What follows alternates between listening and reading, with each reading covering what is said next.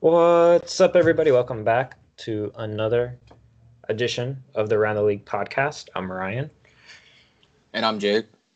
and welcome back, guys. The second half of the season has officially began. It began Wednesday night. Obviously, the last time we spoke with you, we had Christos Saltis on, the Greek reporter. Uh, I think a lot of you liked that episode. I know me and Jake did. I think Jake, you even went back and listened to it. I haven't. I've never really listened to our podcast, but I think I might just as well because it was I really enjoyed that episode. I think it was our best episode um, to date. I think we said that in our outro, and I think you can agree with that. Yeah, no doubt. I think we've gotten pretty positive stuff from that episode, and it was really fun to record. So I'm glad everyone enjoyed it, and we're gonna keep moving. That's for sure.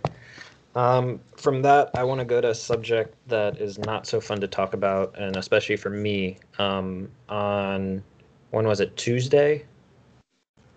A I think so. video surfaced of Myers Leonard. He does of the Miami Heat, center of the Miami Heat. He streams Call of Duty video games, all of that. I think he was sponsored by FaZe Clan, and I say was because they dropped him as he was playing the video game. He uh, said an anti-Semitic slur. If you don't know what anti-Semitic is, it's against Jews.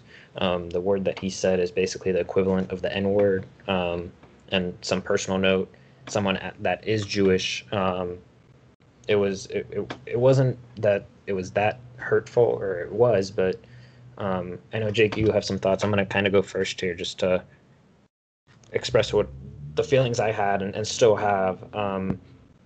Many people don't know this word that he said, and I'm not even going to repeat it. It's not worth the time or my effort to start repeating this word. And just because it's not used, it's not like as a someone who's Jewish, I say that word a lot to anyone or anything, but it is the equivalent to the N word or some other words, the F word, and not the F word. I don't think maybe some people are thinking about, but other F words. Um, and to other cultures and religions and races, that's the equivalent. And it's a word that was used back, and like Nazis used it, and it's a very hateful word. And Myers Leonard did issue an apology saying that he didn't know what the word meant and this and that. And excuse my language, I call bullshit on all of that. This word, I know, Jake, you've never even heard of the word. Many people I was texting with never heard of the word and was like, what does that mean? Da da da. They had to search it up. Even my own like little brother was like, what does that mean? And I explained it to some people. I think I explained it the same way I just explained it right now to you, Jake. And that's why I call BS on that. He knew exactly what the word is because it's not a common word. And if you know that word, especially if you're not Jewish, there's some problems there. And I'm not calling Myers Leonard a racist or anything, but there's big issue. And I know he did get suspended for a week. Obviously, he's already out for the season due to injury. Um, but suspended for the week and a $50,000 fine. I thought that was pretty light compared to, I think just a couple weeks ago, Donovan Mitchell got fined 50,000 for arguing with an official. Um, so yeah, listen, on my Miami Sports Updates Instagram, I had people in my DMs calling me soft, this, that, for what he said. It's not cool, not at all. The it's not that, again, it's not that it offended me personally, but it's that those type of words are not to be used at all. And if you're using them, I don't care how you're using them. Again, they shouldn't be used. I know Julian Edelman, the wide receiver for the New England Patriots, is also Jewish. Put out a statement, kind of like an open invitation, an open discussion with Myers Leonard, inviting him to Shabbat dinner down in Miami. And I thought that was really nice because as much as he had criticism, it was kind of constructive criticism and like, hey, I'll teach you about what you said. I know the NBA is also making Myers Leonard go to sensitivity training. And to me, it just makes me wonder what else uh, Meyer says behind closed doors that we don't hear about. I know, and to me, this was a stupid comparison. He stood for the flag in the bubble, and everyone else kneeled. I had no problem with that. If you want to stand, you stand. If you want to kneel, you kneel. That's a different conversation for a different day. But when you start using words like this, it makes you think, what other words are you using when people are not hearing? And obviously, for him to use it, he used it in a pretty correct way, in a negative connotation way, calling someone that I don't know if he shot someone. To be honest, I only watched the video like once or twice because there was no reason to keep watching the video. The message came across to me loud and clear when that happened, and it's sad as someone who is a part of my favorite team and someone who and I can still like him, I guess, but someone who I really admired on this Heat team, who was a big leader of the team and stuff, a big voice coming off the bench, or not really playing as much in the past year, but I know many members of the Heat and stuff, and especially condemned his words, and I think it's especially just taken back because the man who writes his checks, Mickey Harrison, the owner of the Heat, is Jewish. Obviously, the commissioner of the league, Adam Silver, also Jewish. So I think that he I'm I'm hoping he can overcome these actions. I know in today's day and age, cancel culture is a thing. I don't think no one should be canceled, but at the same time, I hope he learns his lesson. And I think all his sponsors dropped him for him playing video games. I think it's deservingly so. Maybe in the future he can regain those sponsorships, but for right now, I think it's the appropriate punishment. I think the NBA could have came down a little harder on him, just like I said, because I mean, he's getting paid $9 million a year. Got fined $50,000. That's like me or you, Jake, getting fined, $100. As much as Well, it's that's like all. good. Just to interrupt you real quick, sorry, but that's all they could fine him for an act like that Well, underneath the CBA. oh, I think that there needs to be further discussion then about what needs to happen, and if There that's all they does could find him, then a longer suspension. Obviously, he's not playing to begin with, so it's just he Yeah, can't that's come in. the thing.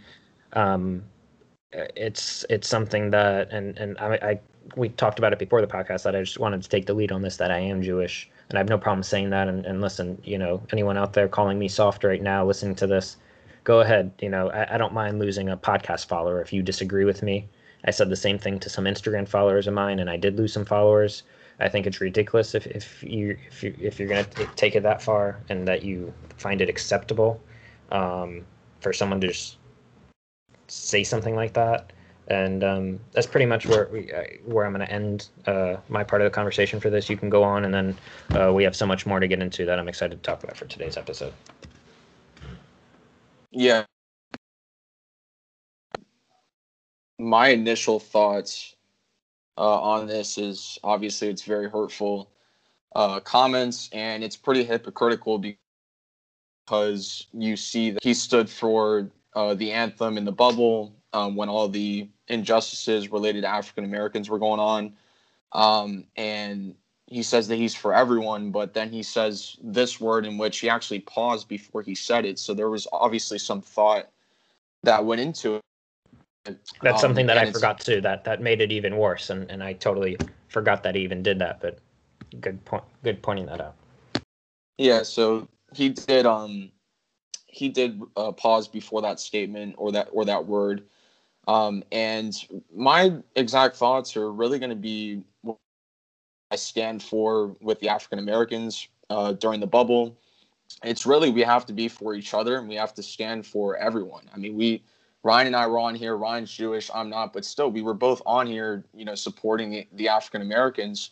And of course, that's ongoing. But even before, when it first started in June with George Floyd, we were all on board with what the NBA was doing and whatnot. And I think that, we need to be for everyone. I think UD pointed it out. He even said right is right and wrong is wrong. I think that's something that needs to be echoed to everyone that is listening to this pod. And I think that that's a very important statement that, we need to uphold and be truthful to that.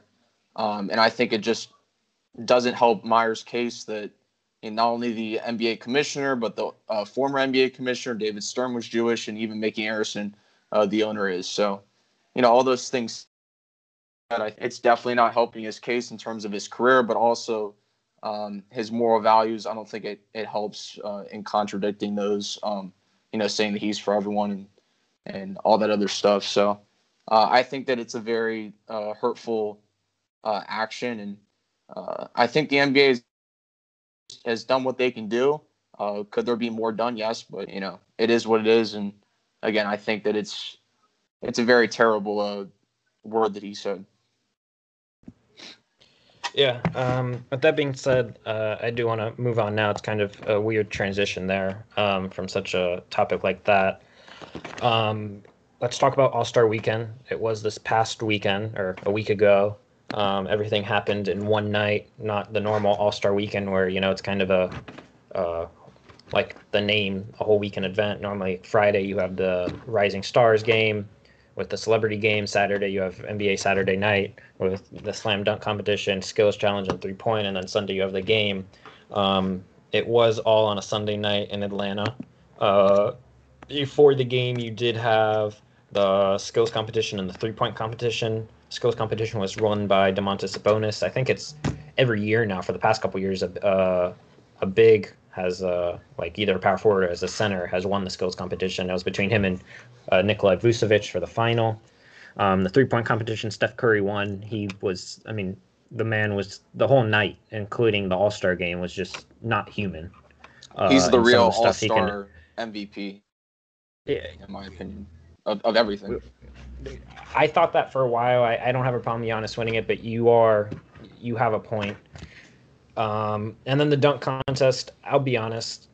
If you follow us on Twitter at underscore ATL podcast underscore, I put out some gifs and stuff. It kind of put me to sleep. The slam dunk. No disrespect to Anthony Simons, Cassius Stanley, and who was Obi Toppin. How can I forget who won? Yeah, Cassius Stanley, I think, got robbed.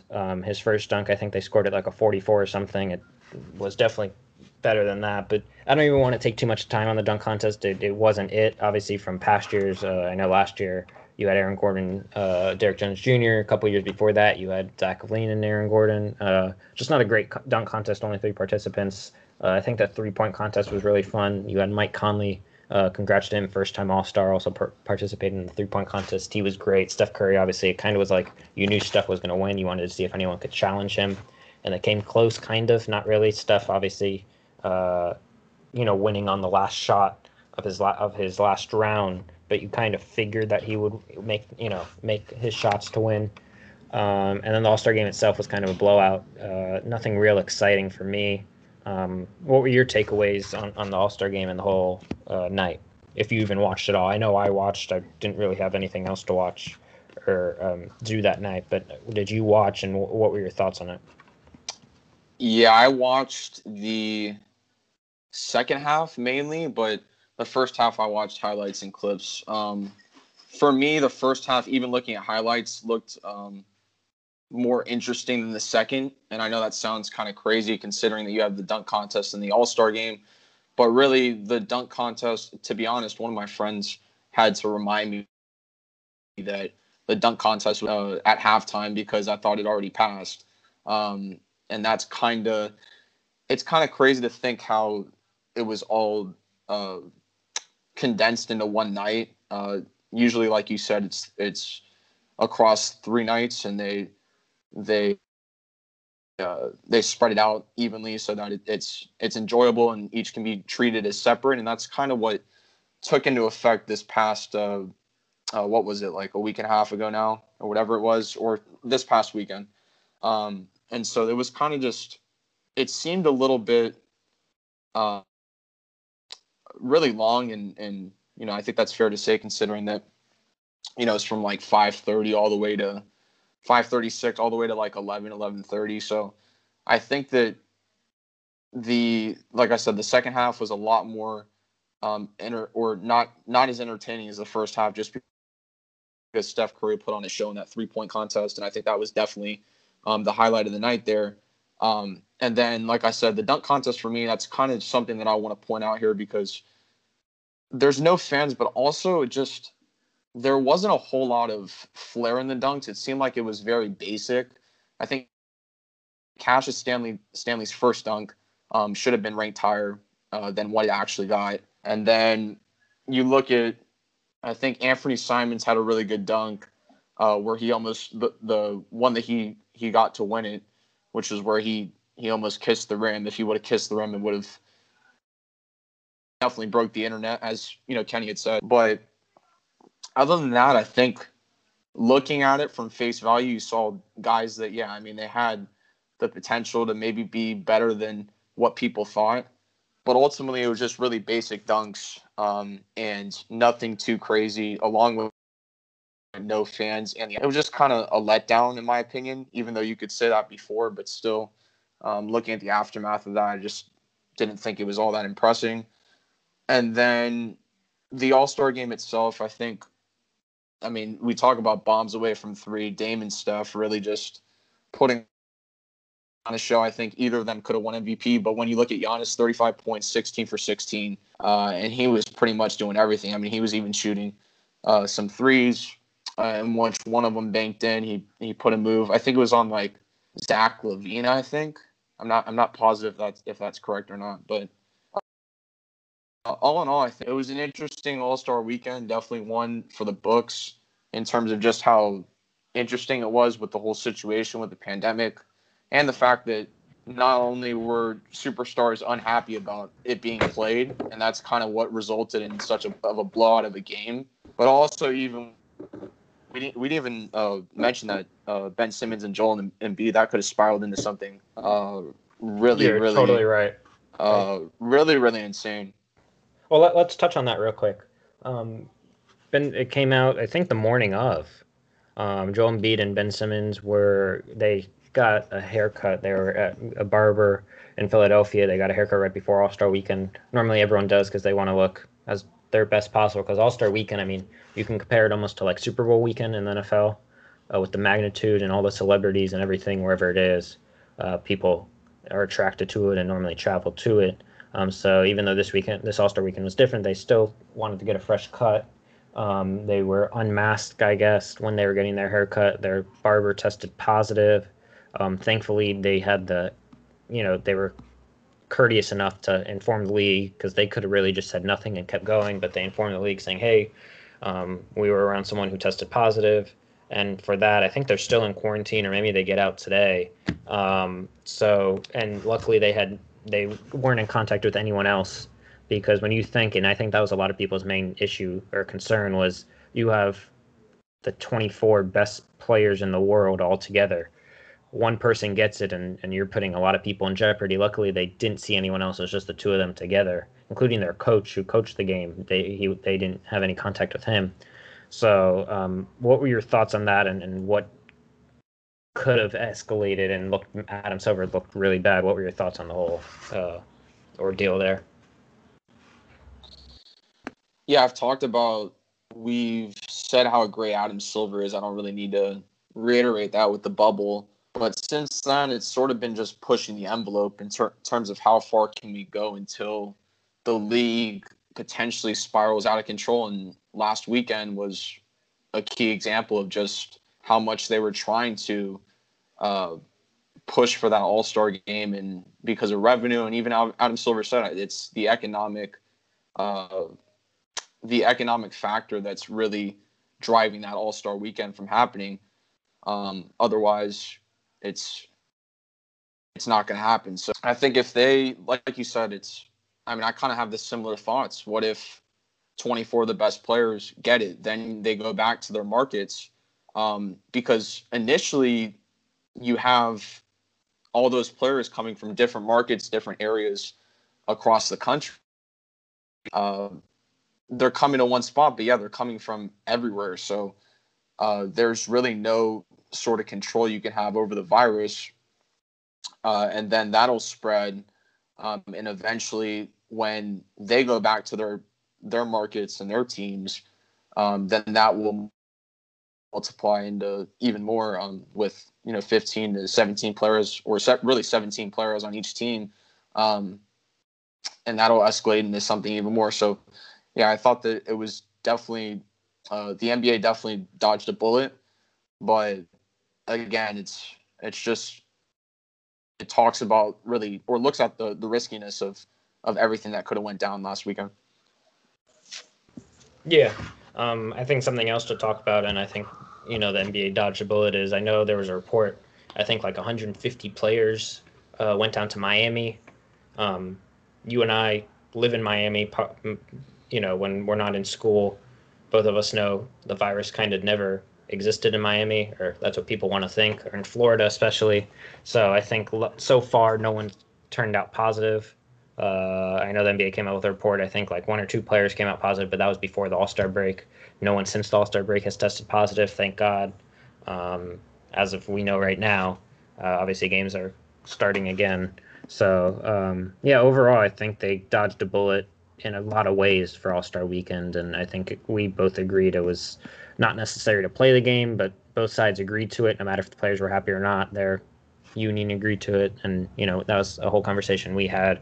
I want to turn my attention now to something that literally this always happens every time we record an episode. As soon as we say bye to you guys, news breaks, and we have to wait until the following week. I mean, we could try to add it, but it just always happens. Blake Griffin, after getting bought out by the Detroit Pistons, signed a deal with, like expected, the Brooklyn Nets.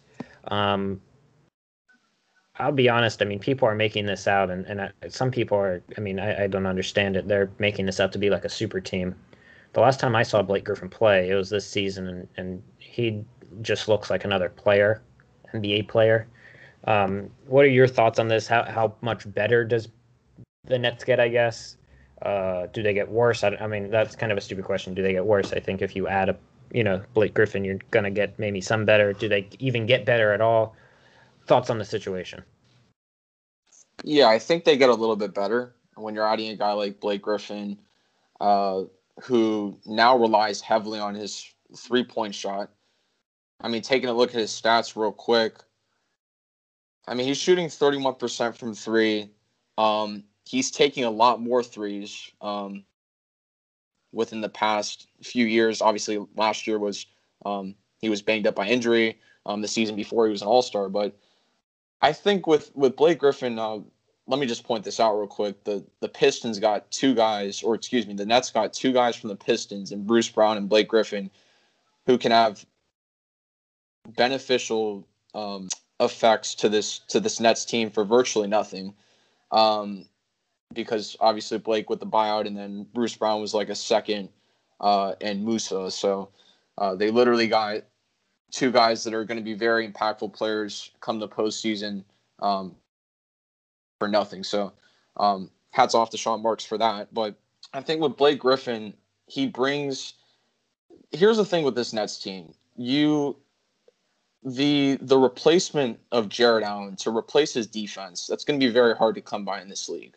Now, to get a guy like Blake Griffin, you really needed a big body. That's really all you needed if you're the Brooklyn Nets. Now, still, can they add some guys? Yes. It seems like every free agent now is going to want to go to the Nets. We'll talk about PJ Tucker wants to go to the Nets. Wouldn't be surprised if LaMarcus Aldridge wants to go to the Nets. But they really just need a big body in the front court. And when you're Blake Griffin, yes, you're coming off the injury, and you're having an okay season. Not your greatest season, obviously, but I think that now again there's a stat that was like he hasn't dunked the ball in like two seasons. I don't know if you heard that stat or not, Ryan, but he hasn't dunked the ball for Yeah, a guy that that was was gonna be freakishly athletic. one of my main points. No matter how stupid it sounds, since 2000. I mean, I don't know if you. I mean, obviously, I only watched. I mean, there's really no reason to watch Detroit Pistons basketball. No offense. But if there was one thing we got right, and I remember I was even arguing with you at the beginning of the season, you had them higher in your rankings than I did, and it wasn't even that high. I think combined we had them at like 28, but I said at the beginning of the season there was no reason to watch. But when they did play the Heat in 2 games, I mean, Blake Griffin was just. They had Duncan Robinson on Blake Griffin. If you know anything about Duncan Robinson's defense, a fly could get past Duncan Robinson, and Blake Griffin just totally, I mean, just couldn't do anything. So I know a lot of Heat fans wanted Blake Griffin on the Heat. I was okay with them not getting him. Right. So as far as Blake Griffin on the Nets, though, I think that they just need the body. They have him, and now what they're expecting from, and this is great news for Blake Griffin being the winner here, going to a bigger market in the Nets and having to play for a team that is going to be championship favorites is that you don't have to be the primary guy. You were asked to do that with the Pistons. If you went to the Knicks, for example, you'd asked to be the first or second guy behind Randall or right up there with him, or really the second guy. But here you don't have to be the first or second guy. Here you could be the fourth guy, the fifth guy. You don't have to be that guy. And I think that's very beneficial for him. He provides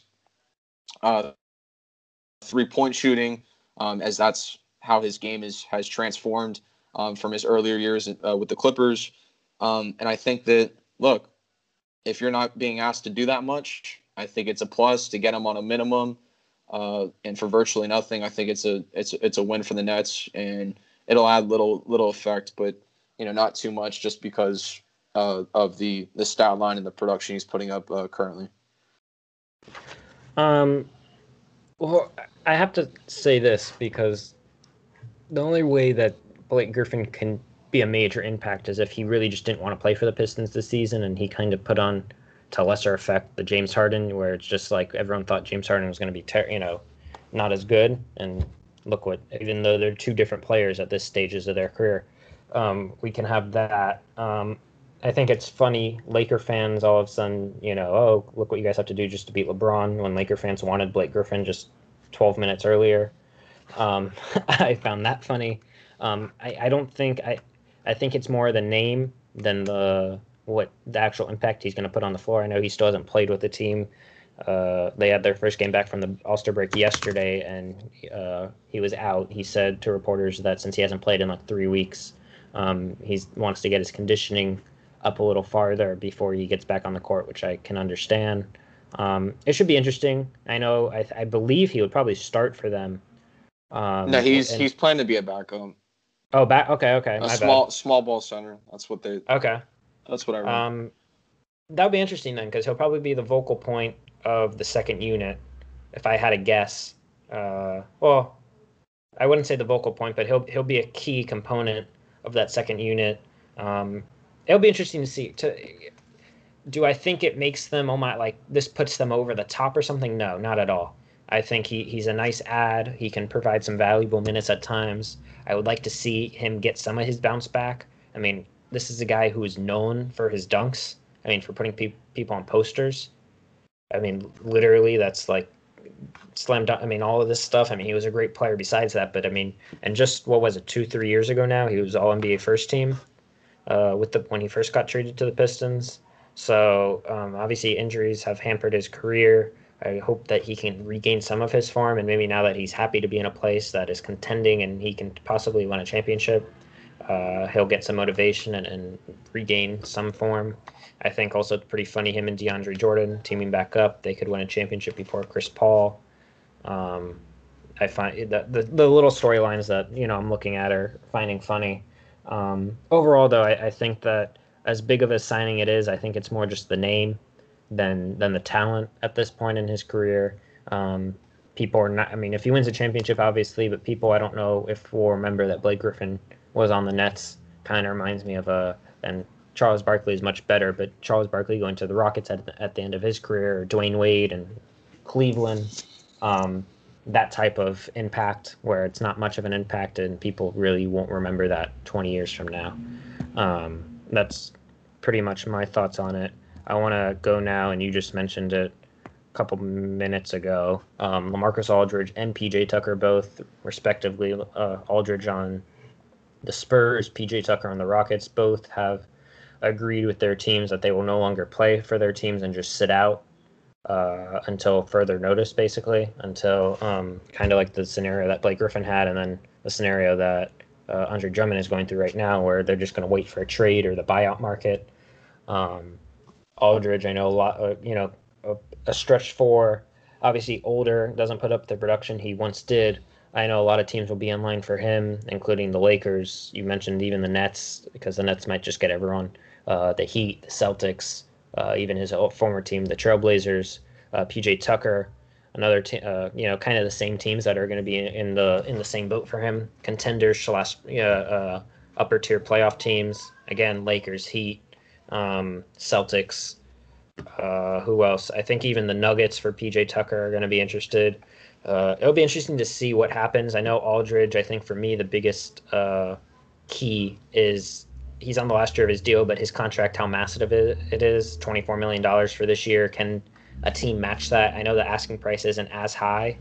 I know PJ Tucker came out the other day. The Rockets are asking for Tyler Hero and Duncan Robinson from the Heat. Good luck with that.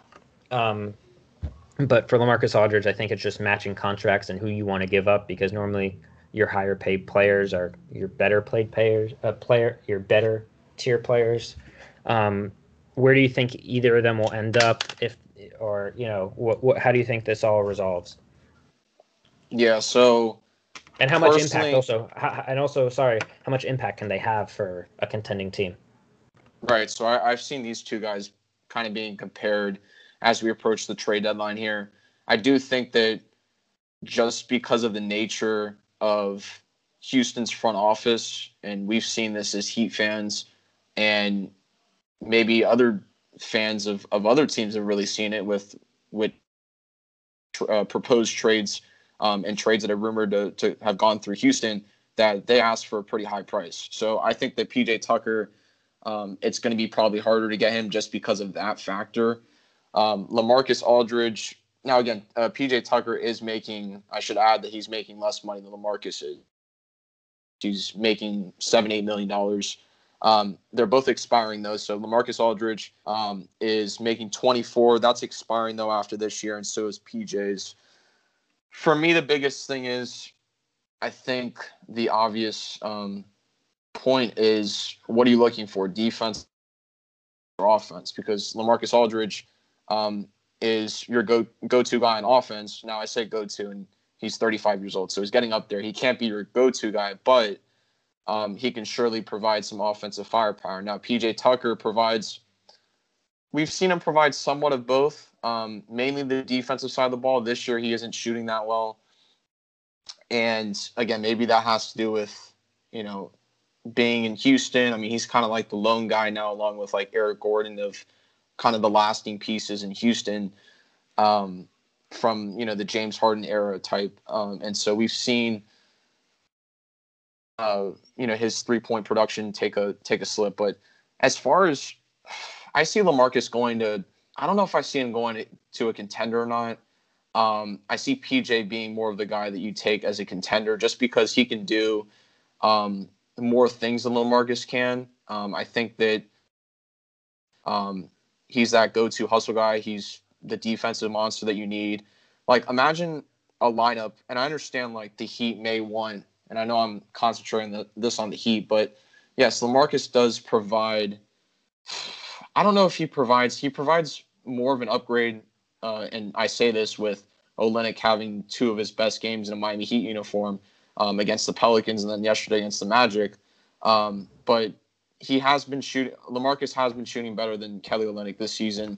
The problem is, I mean, they're both liabilities on the defensive end, so you kind of mix and match with that. But at this point, you kind of mix and match just because the Heat have been running the same thing, and you want to try something out new, maybe. With PJ Tucker, a defensive lineup. You look at the Bucks with PJ Tucker would be ridiculous. You look at the Heat with PJ Tucker. I mean, virtually a lot of teams could take a guy like PJ Tucker.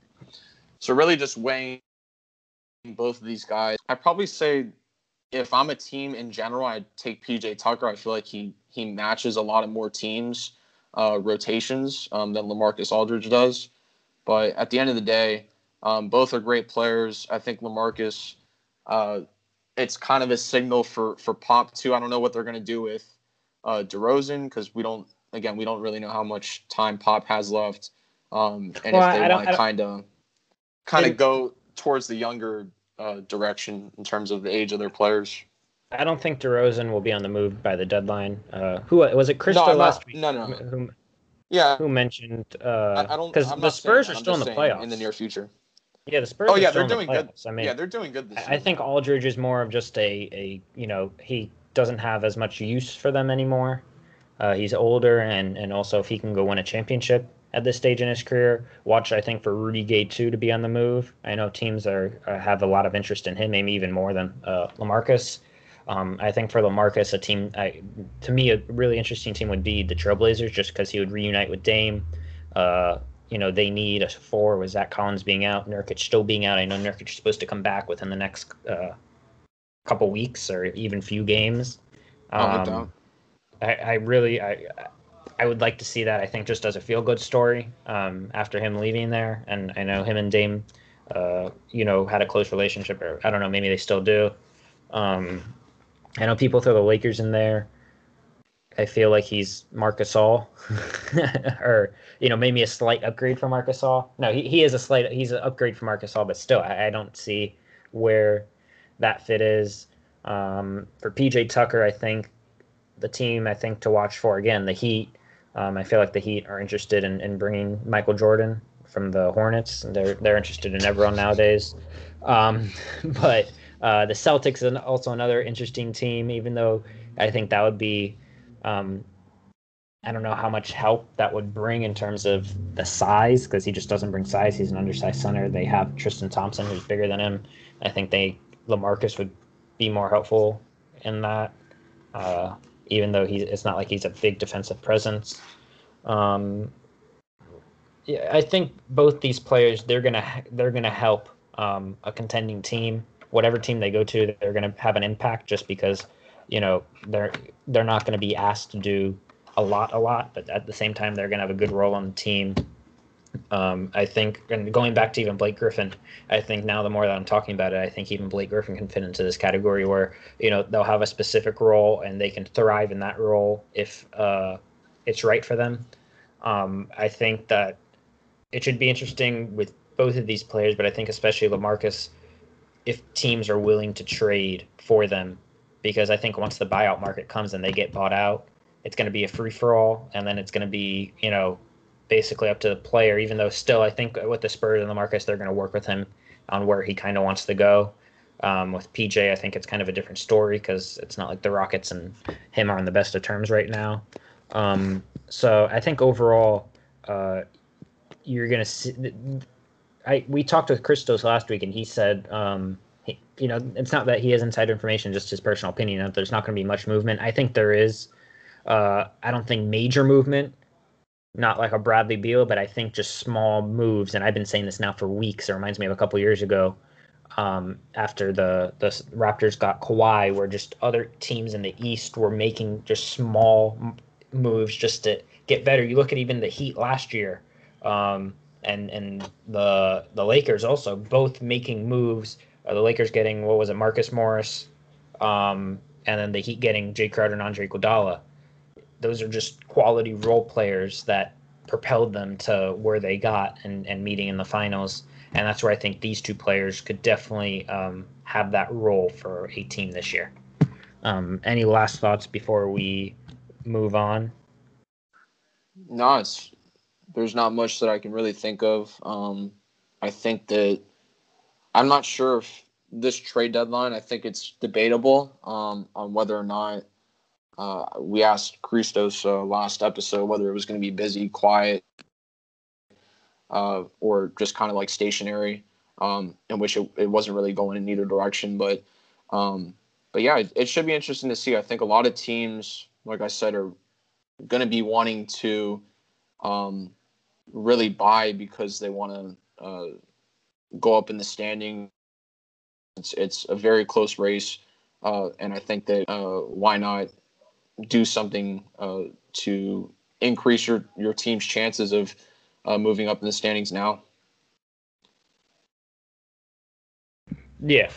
I want to go somewhere, and I know, Jake, we didn't even speak on this to talk about it, but I saw Inside the NBA discussing it last night, and I thought it was a really interesting discussion real quick, and I know neither of us really took notes for this. The Chris Paul MVP discussion. House of Highlights, I think, even just posted something asking as well. The Inside guys had a really heated discussion last night, which I thought everyone made good points on. Where are you on this? I don't even know if you saw any of this, but before we get to our last topic, I wanted to throw this in because I think this has the potential, depending on where we both feel on it. Where do you feel on obviously the Suns second in the West? They've been rolling, a big factor due to Chris Paul.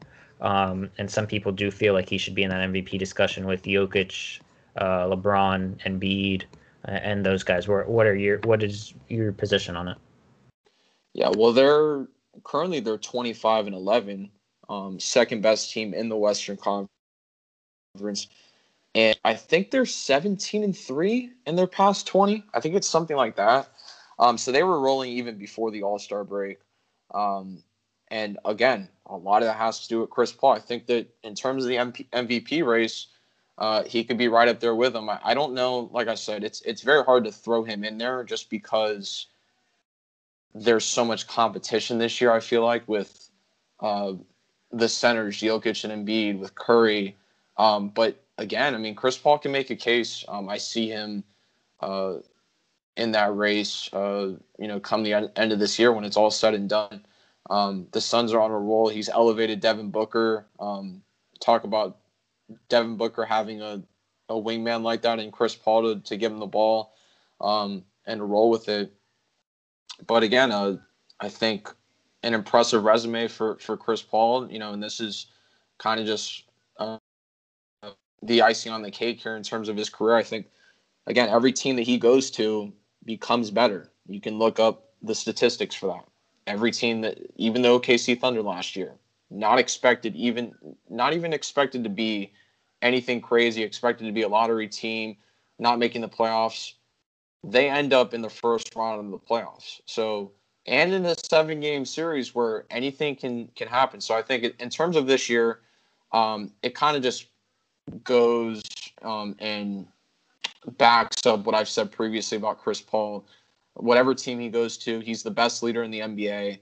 I'm not quoting that. Someone else did, and I'm stealing it, and I'm saying it here on the pod because he truly is one of the best leaders, if not the best leader in the NBA. And again, I think that he does need to, or he does deserve a lot more MVP praise for the season. Yeah, I think I don't think he has a shot to win at all. I know Charles Barkley was saying he, in his eyes, he should be one of the top candidates. I don't know about that. I think that this MVP, I mean, you start looking down the line, then you can go Jimmy Butler with the impact he's had, Steph and Dame, LeBron, even though I think his case, and we discussed this past few episodes, his case has gone down. Yeah, I mean, I think Embiid. Well, go ahead. Yeah, just impact is a very loose term. I mean, there's so many players that can fit that description. Let me ask you this, because this was part of their discussion. Was when your criterion, and this is what makes it so, and this has been debated now for years, does team success factor into that for you, or where does that stand? I know, for instance, Shaq, and it doesn't make sense, but Shaq says team success has nothing to do with the individual player. And, Charles Barkley, Kenny, I kind of agree with Chuck and Kenny, where even though, it does factor in, because if your team's not good, you're not obviously as valuable as someone who, their team's getting 60 wins a year. Yeah, I think, and as soon as you say that, I kind of point my attention to Bradley Beal, just with the struggles that the Wizards have had. They picked it up, but only slightly. They're still, I think, like 12th in the Eastern Conference or something like that. So he's averaging like 35 points a game this year, and they're not doing as well. So you can kind of look at that and be like, team success does have something to do with it, because if he's not even close to MVP conversation, he's having a career year. So I think that, yes, team success does play a part in it. I think if you want to weigh it and say, hey, this matters a certain amount of percentage, and this matters, X amount of percentage, then you can do that.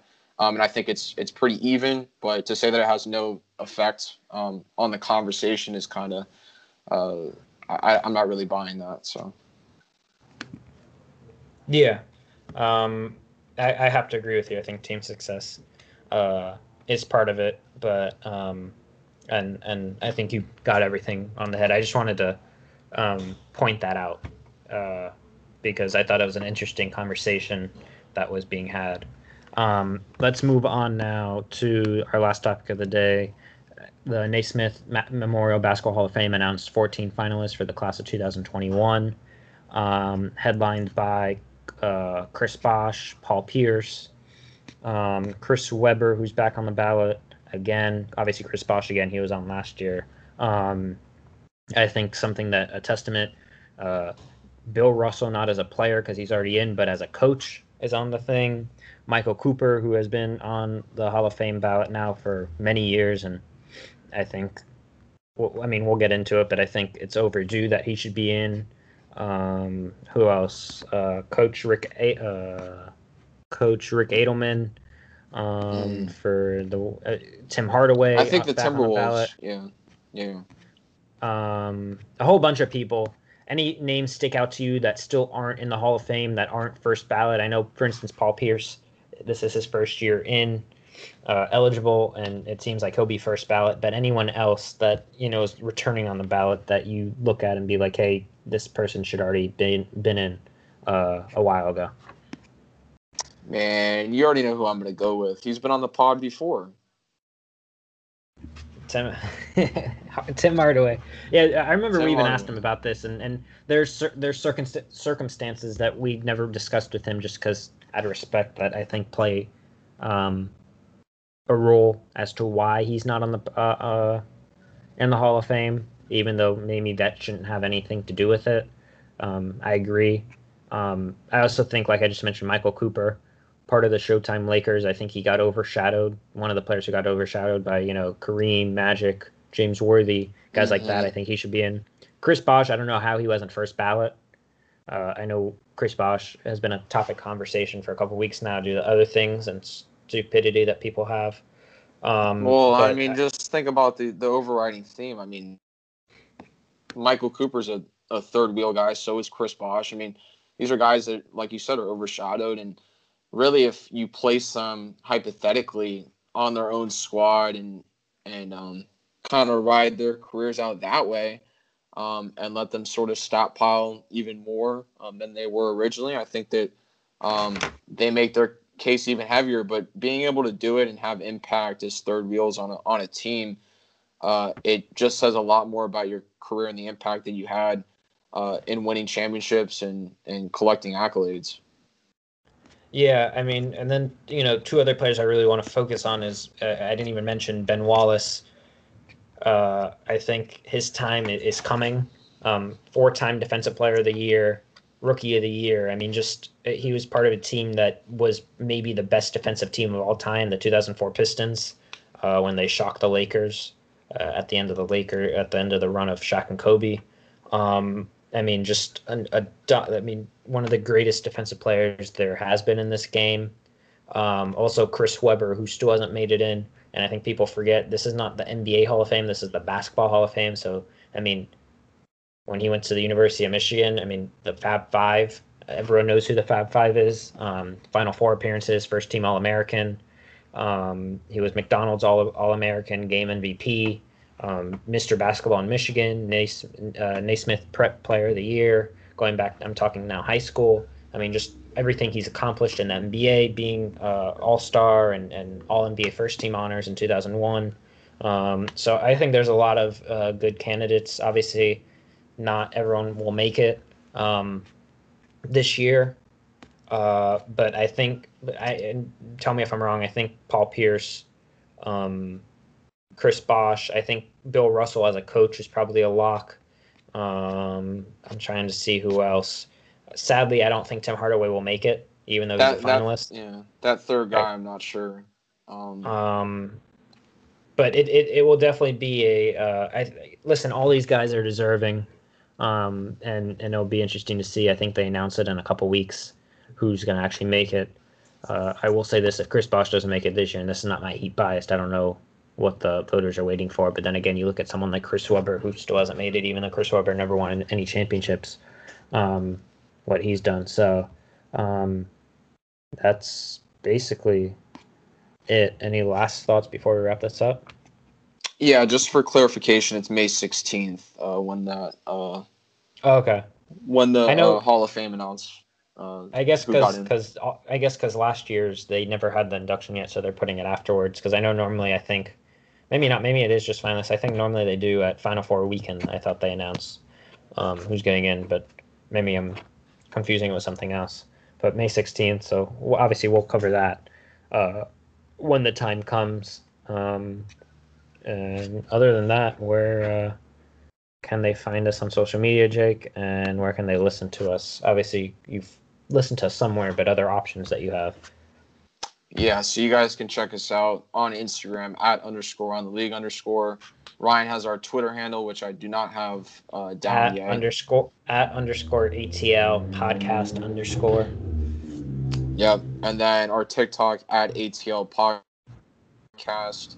That's it for our social medias, but remember, guys, we do this weekly, every Saturday on Spotify, Apple Pods, and the Anchor app. Wherever you guys get your podcasts, we're there. So make sure you guys check us out weekly, and we appreciate you guys checking us out.